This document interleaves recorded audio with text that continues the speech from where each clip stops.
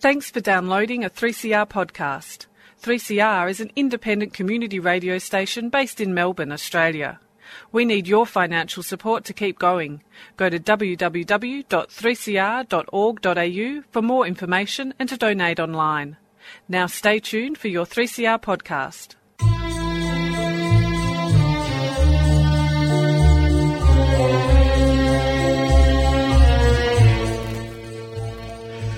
Sabah al-Khair, good morning dear listeners. You're listening to Radio 3CR on 855 AM and Palestine Remembered with Yusuf Ahmed Al-Rimawi, Nasser Al-Mashni and Robert Martin.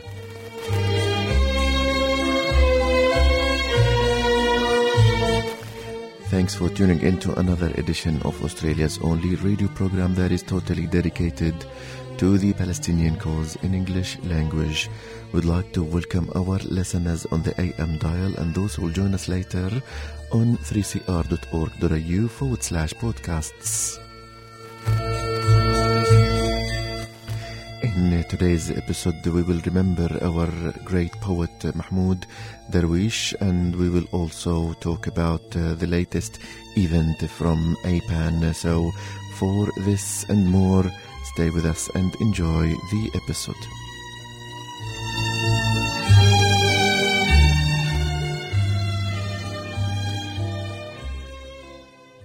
Good morning, Nasser. Morning, Yusuf. How you doing? I'm well, and today we have our poet Mahmoud Darwish, special episode on Mahmoud Darwish. But before that, I believe you also have some of the Palestinian events happening in our territory. Tell us more about that, Nasser. Of course, Yusuf. And as we know, we probably need 3 or 4 episodes for Mahmoud Darwish. But just to give our listeners an update of where things are at on the ground in Australia. On Wednesday night in Canberra, APAN, the Australia-Palestine Advocacy Network, held a dinner. In fact, closed off an entire restaurant. 120 members of the public. There was MPs, senators, ambassadors. Congratulations. Yeah, members of the media. And all the conveners of the Parliamentary Friends of Palestine were there. And a parliamentary friendship, Yusuf, requires both a member of the opposition and a sitting member of the incumbent government. So Maria Van Vakenu and Mark Coulton, who's the Deputy Speaker of the House, a member of the National Party, as well as Janet Rice. They're the 3 conveners of the Parliamentary Friendship Group. From the Greens. Yes. So the 3 of them, along with Ross Hart, who's a Labor member, they, if you will, presented on their recent experiences, because they all attended this year trips to Palestine, facilitated by APAN and others, and the ambassador as well. And they spoke about their experiences, and if people go to the APAN Facebook page, you'll be able to see that speech live themselves and really get a benefit of seeing firsthand what our MPs experienced. And of particular import, as well as good as all of the talks were, and Maria's, Ross's, Janet's, one of the things that really impressed upon me was Mark Coulton's summation that it was, quote, like apartheid. And, this is from a member of the government, Deputy Speaker of the House, so a very significant person within the ruling coalition party. And Mark Coulton and Janet Rice and Maria Van Vakenu will be at the APAN dinner on the 27th of August, Sunday the 27th of August. So, in Melbourne. Yeah, in Melbourne. So our listeners, if they go to apan.org.au, they can buy a ticket, come along and hear from these people, meet us, Yusuf, as you know, and come on and do their bit and support Palestine. And see how they can support Palestine. Yeah. Well, congratulations, Nasser. I think you're talking about a group, 7-year-old maybe group for putting together more magnificent events for Palestine in Sydney, Canberra, Melbourne and more. Well, just keeping the flame alive. There's many people that along the journey have done such significant work, but, to get to the point where we are now and, if we continue that through to the tremendous work of people within the Labor governments, Labor Party, to get, now the Queensland, the South Australian, the ACT, state conferences to pass motions requiring or asking of the federal Labor to recognise the state of Palestine. By all indications, the August, later this month in WA, they will pass a similar motion. Fingers crossed. Victoria is scheduled to have their conference in March 18, and all of this is leading into the federal conference in July of 18, where, it's expected and it's believed that, in fact, the Federal Labor Party's next conference will support the unconditional recognition of Palestinian statehood. And this is in defiance of, the leader of the Labor Party. Shorten is though a member, I thought he was a member of the right, but he's in fact a member of the left. But he's a devout. When it comes to Palestine, he's a hardcore Zionist. But to give him his political credit, he's a shrewd political deal maker and pawnbroker, and he knows on this issue the party's moved away from him, so he's kept quiet. Yeah, so I don't think there'll be many Zionist supporters sending too much money Shorten's way based on what's going on there. Well, congratulations again, and again, we'll remind our listeners of our upcoming APAN dinner on the 27th. And if they want to find out more, they can go to our website, apan.org.au. That's fine. And I think I just wanted to, just as we close out that topic and before we start with our main topic for the day, Yusuf, one of the, insidious nature of just the way the Zionist lobby works. Bob Carr, as we know, has worked very hard in the first instance to get Palestine recognised, and with Julia Gillard saying no, she wants to vote against recognition, and then finally getting the Labor Party to abstain. That one of the really sickening, crazy stuff is Dreyfus and Danby, two Jewish members of the Labor Party, visited, one of Bob Carr's employers, and Bob Carr's employed by a number of different think tanks, etc. But this particular one was a wealthy Chinese businessman, and they went there, and the purpose of their visit was to seek that he should use his position as a financial support of the think tank to press Bob Carr to stop expressing his opinion about Israel. I mean, Dreyfus is the shadow Attorney General. He was formerly our Attorney General. Now, Danby, we know, he's the Minister for Israel. We can accept that guy. But the Attorney General, he was our Attorney General, the highest law officer on the land. He's our shadow Attorney General. Based on polling, he's going to be our Attorney General again soon. That this guy could take time out of his day to visit lobby for Israel. A former foreign minister's current, if you will, employer, benefactor, or whatever you might want to call it, somebody who funds a think tank, and say, we'd like you to use your position to... I mean, it really is sickening. It tells you how big and strong the Israeli lobby in Australia is. But the best part about saying how big it is, and the sort of names they can call upon, is that they're losing. Yep. With Dreyfus going to see this guy, it hasn't stopped the movement up. Now, as we know, change doesn't happen on key... humanitarian grounds from the top down. As we know, Ronald Reagan, Margaret Thatcher were still shaking F.W. de Klerk's hands whilst Nelson Mandela was in jail. It's from the ground up, and this is the reality. The Zionists might be able to control the top end of town, but the humans are waking up, and they're sick to death of apartheid, of the killing of innocents, of the robbing of childhood, of all of the misery that is Gaza, of refugee camps, of all the broken promises that Israel continues to perpetuate. Thank you, Nasser. And we will move on to our next and main topic this episode, which is the Palestinian poet Mahmoud Darwish.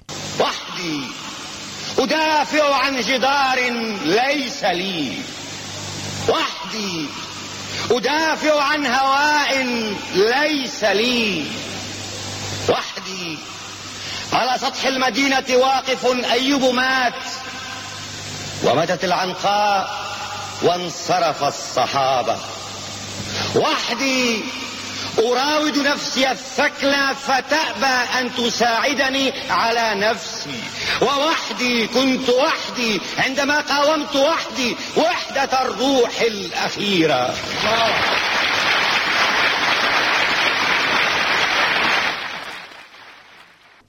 So, Yusuf, that was Mahmoud Darwish. Let's talk about Darwish and his impact for Palestine, because the reality is most people saw Palestine and Palestinians as, towel heads wearing kafirs and terrorism and, the aeroplane hijacking of the 70s. But Darwish did something different for us. To do justice to a person like Darwish and a poet like him, it's impossible to cover that within one episode, or even 3 or 4 episodes.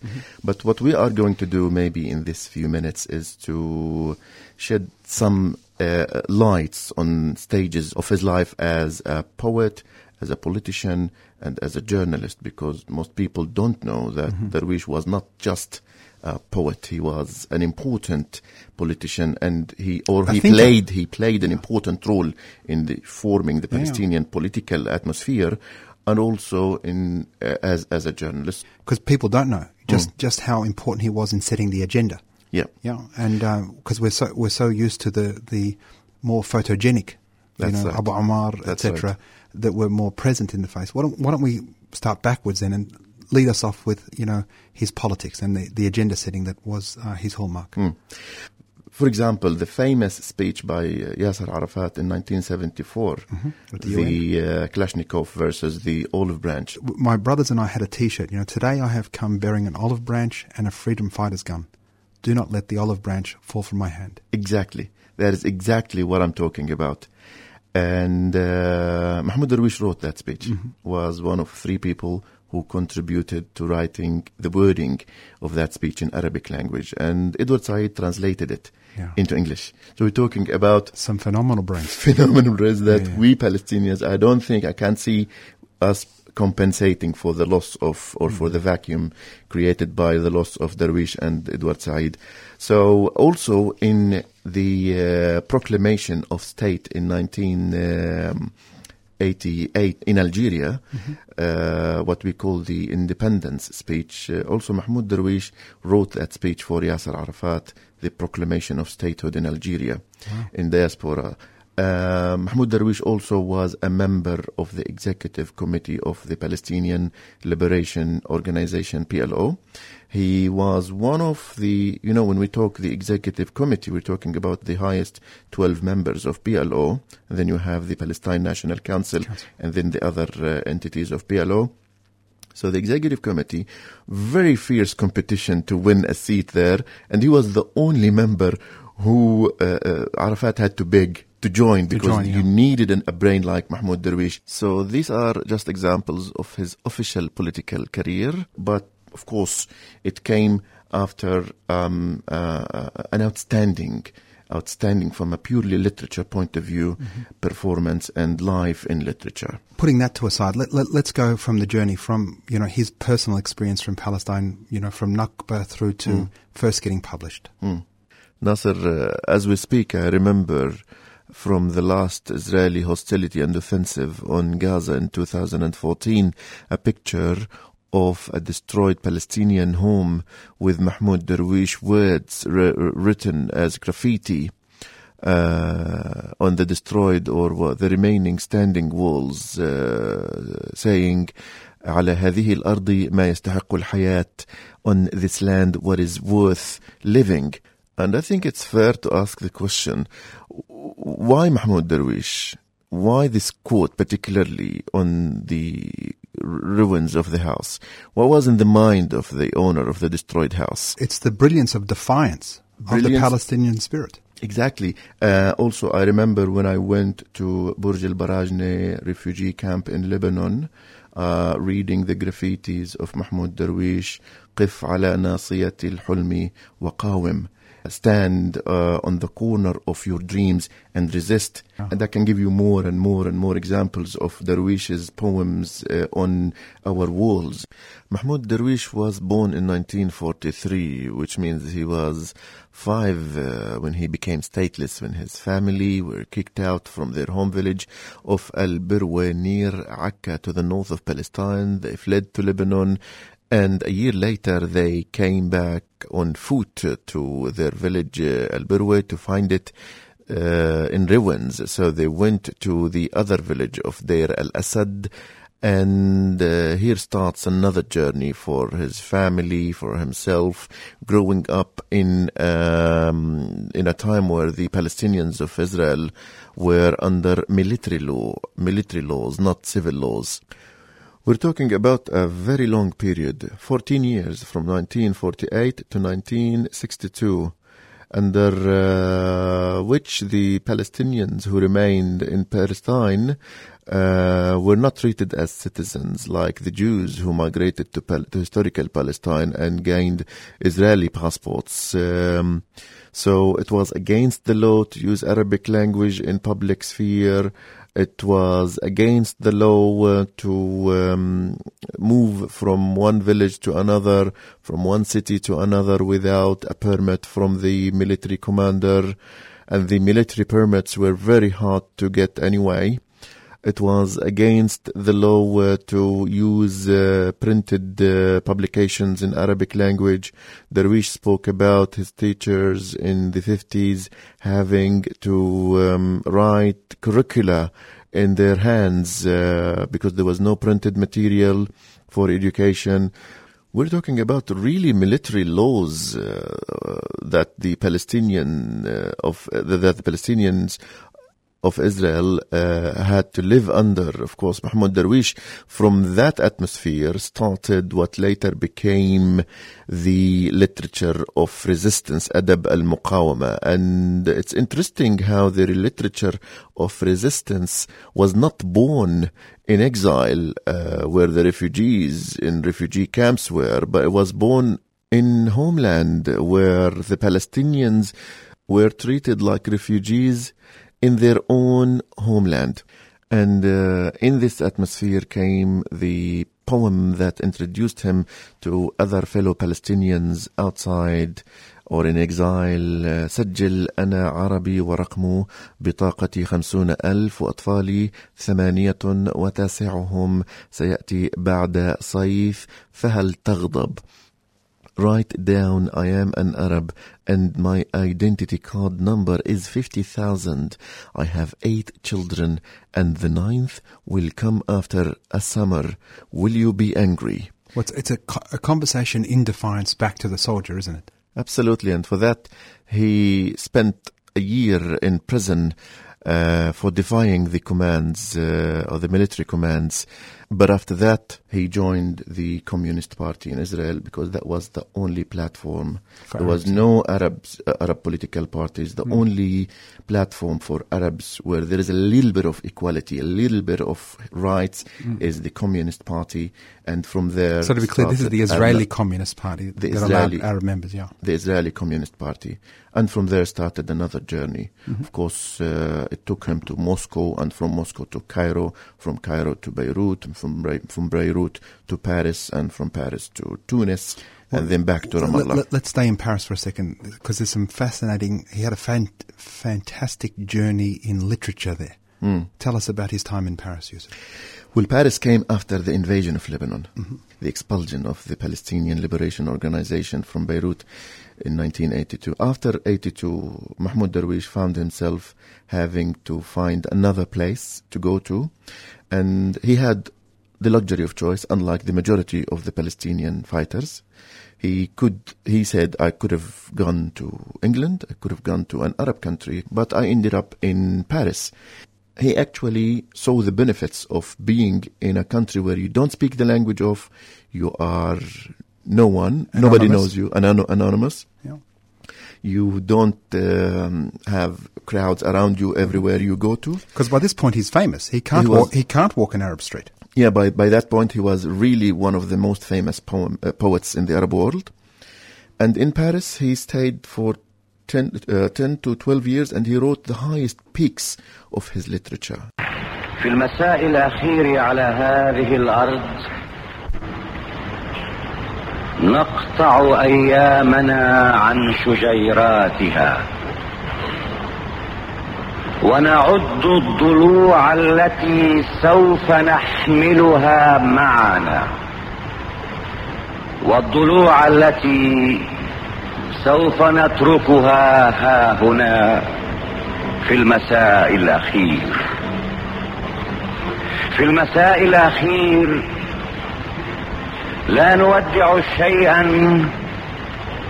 ولا نجد الوقت كي ننتهي. كل شيء يظل على حاله. فالمكان يبدل أحلامنا ويبدل زواره. On our last evening on this land, we chop our days from our young trees. Count the ribs we will take with us, and the ribs we will leave behind. On the last evening, we bid nothing farewell, nor find the time to end. Everything remains as it is. It is the place that changes our dreams and its visitors. Nasser, that was the first stanza from a poem he wrote in Paris towards the 500-year anniversary of the fall of Cordoba and Andalusia. The poem was titled 11 Planets to the Andalusia Sky. And in that poem, in that epic poem, he made the analogy between the last Arab city in Spain, Andalusia, Cordoba, falling in 1492, and the loss of Palestine. He actually referred to himself in that one, أنا آدم الجنتين فقدتهما مرتين. I am the Adam of the two Edens that I lost twice. And of course, the two Edens are Andalusia and Palestine. So, Nasser, I would easily say, I know I am not independent when it comes to a little biased, but I can freely tell you that had it not been for the Israeli lobby in the Nobel Prize, Mahmoud Darwish should have won the Nobel Prize for Literature. Mm-hmm. So in Paris, he wrote his highest peak of literature. Well, we should say that. I mean, you know, we started out first talking about how he transcended the you know, the mud that was terrorism, that you know, it's freedom fighting as far as I'm concerned, but you know, the mud that was terrorism from the West's point of view, and became this, you know, should have been a Nobel laureate. Absolutely, absolutely. And that's not my opinion. This is the opinion of Nobel Prize winners, and this is the opinion of people who are not pro-Palestinian nor pro-Israel, independent people who just read the work of Darwish, translated work, and come to caliber of it, and come to this conclusion. I also want to shed some light on his role as a journalist. Yeah. He became part of one of the Arab publications in 48 in Haifa, and he developed his skills as a writer, not only as a poet, just writing journals and writing about the life, the intellectual life of the Arabs in the 48 areas. And he met Emil Habibi, the Palestinian famous novelist. He met Samih al-Qasim. He met also the elite of the Palestinians of Israel back then. And then came the 67 war. And it was actually, it was Mahmoud Darwish that made the first connection between the Palestinians of 48 and the Palestinians of West Bank after 67. He actually wanted to break that wall created by the war. Yeah. And he wanted to defy the separation of West Bank from their depth, whether in 48 or refugee camps. Yeah. And he contacted Fadwa Tuqan, the sister of Ibrahim Tuqan, the one who wrote the lyrics of Mawtani. And he asked her to write something for his journal in Haifa, and she did. And he actually had to look for her through the devastation of Naksa. Yeah. And he found her, he made the contact. It's a long story. She actually wrote him something, and he published it in Haifa. And by doing this simple act, he broke the barrier. He created the connection. He created the connection between the Palestinians in Haifa and the Palestinians in Nablus and West Bank. Also, his role in the famous journals in Lebanon in the 70s, the Shu'un Falastiniya, Palestinian Affairs Journal, and also he was the founder of Al-Karmel magazine. The highest peak of, when I mention these names, probably they are new names to our listeners, but I want them to know that we're talking about really fine pieces of literature and journalism, really professional, like I would say zero error type of, from language point of view, and you know me with language, and also from other levels, so really highly professional. Because this is one of the things, I mean, when you go back and talk about the connection he made between Nablus and Haifa, this is without Facebook, without mobile phones. This is, hard slog, door knocking, do you know where she is? Because post-Naqsa, post-Nakba, there's no roads. You're trying to find somebody. You need somebody to remember that person walked past you. There's no even telephones. Yeah. We're talking July 67, and we're talking that Israel started preventing phone calls from between. So it was a long story how he found her. He found her. He asked her to write his journal, something she did, and then came the first connection. But then we go to Lebanon and those journals. And I remember my father they used to come out periodically every month, and, we had a library of them. Let's speak to the caliber of those. I mean, you touched on it. People today, everything's done with a thumb. If I can't do it with my thumb on my phone screen, then I'm not going to do it. I'm not interested. The reality of communicating with the diaspora, and this was, where he really excelled in the early 70s, etc., in Lebanon, was, formulating those publications, getting them out to the masses. Look, Darwish was an asset to the Palestinian revolution. And it was Yasser Arafat that discovered him. Of course, not as a man of literature, but as he wanted to give him the role.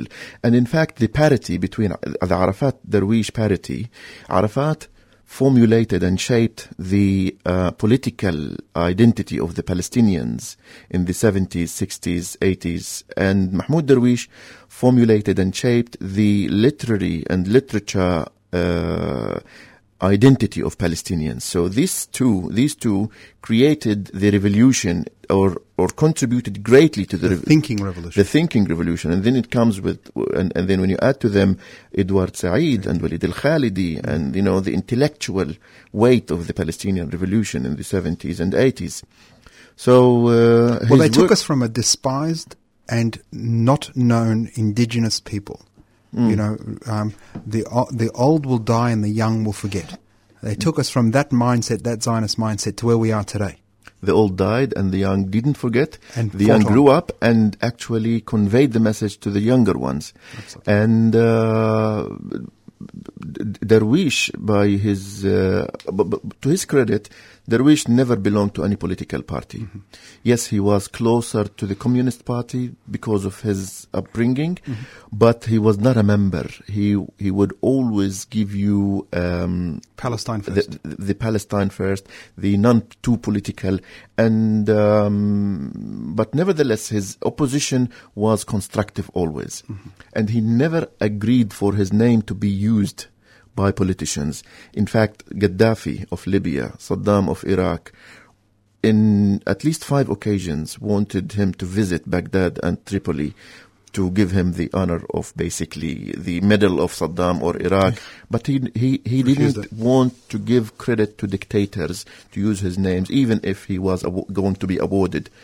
And therefore, we're talking about a man of principle. We're talking about an outstanding man of literature, and we're talking about a really great politician. So it's like we started. It's impossible to cover Darwish in one episode, but I guess one thing we miss in his absence is not only the literature point of view, but also the contribution, the connection between literature, politics, media, and society in general. Absolutely.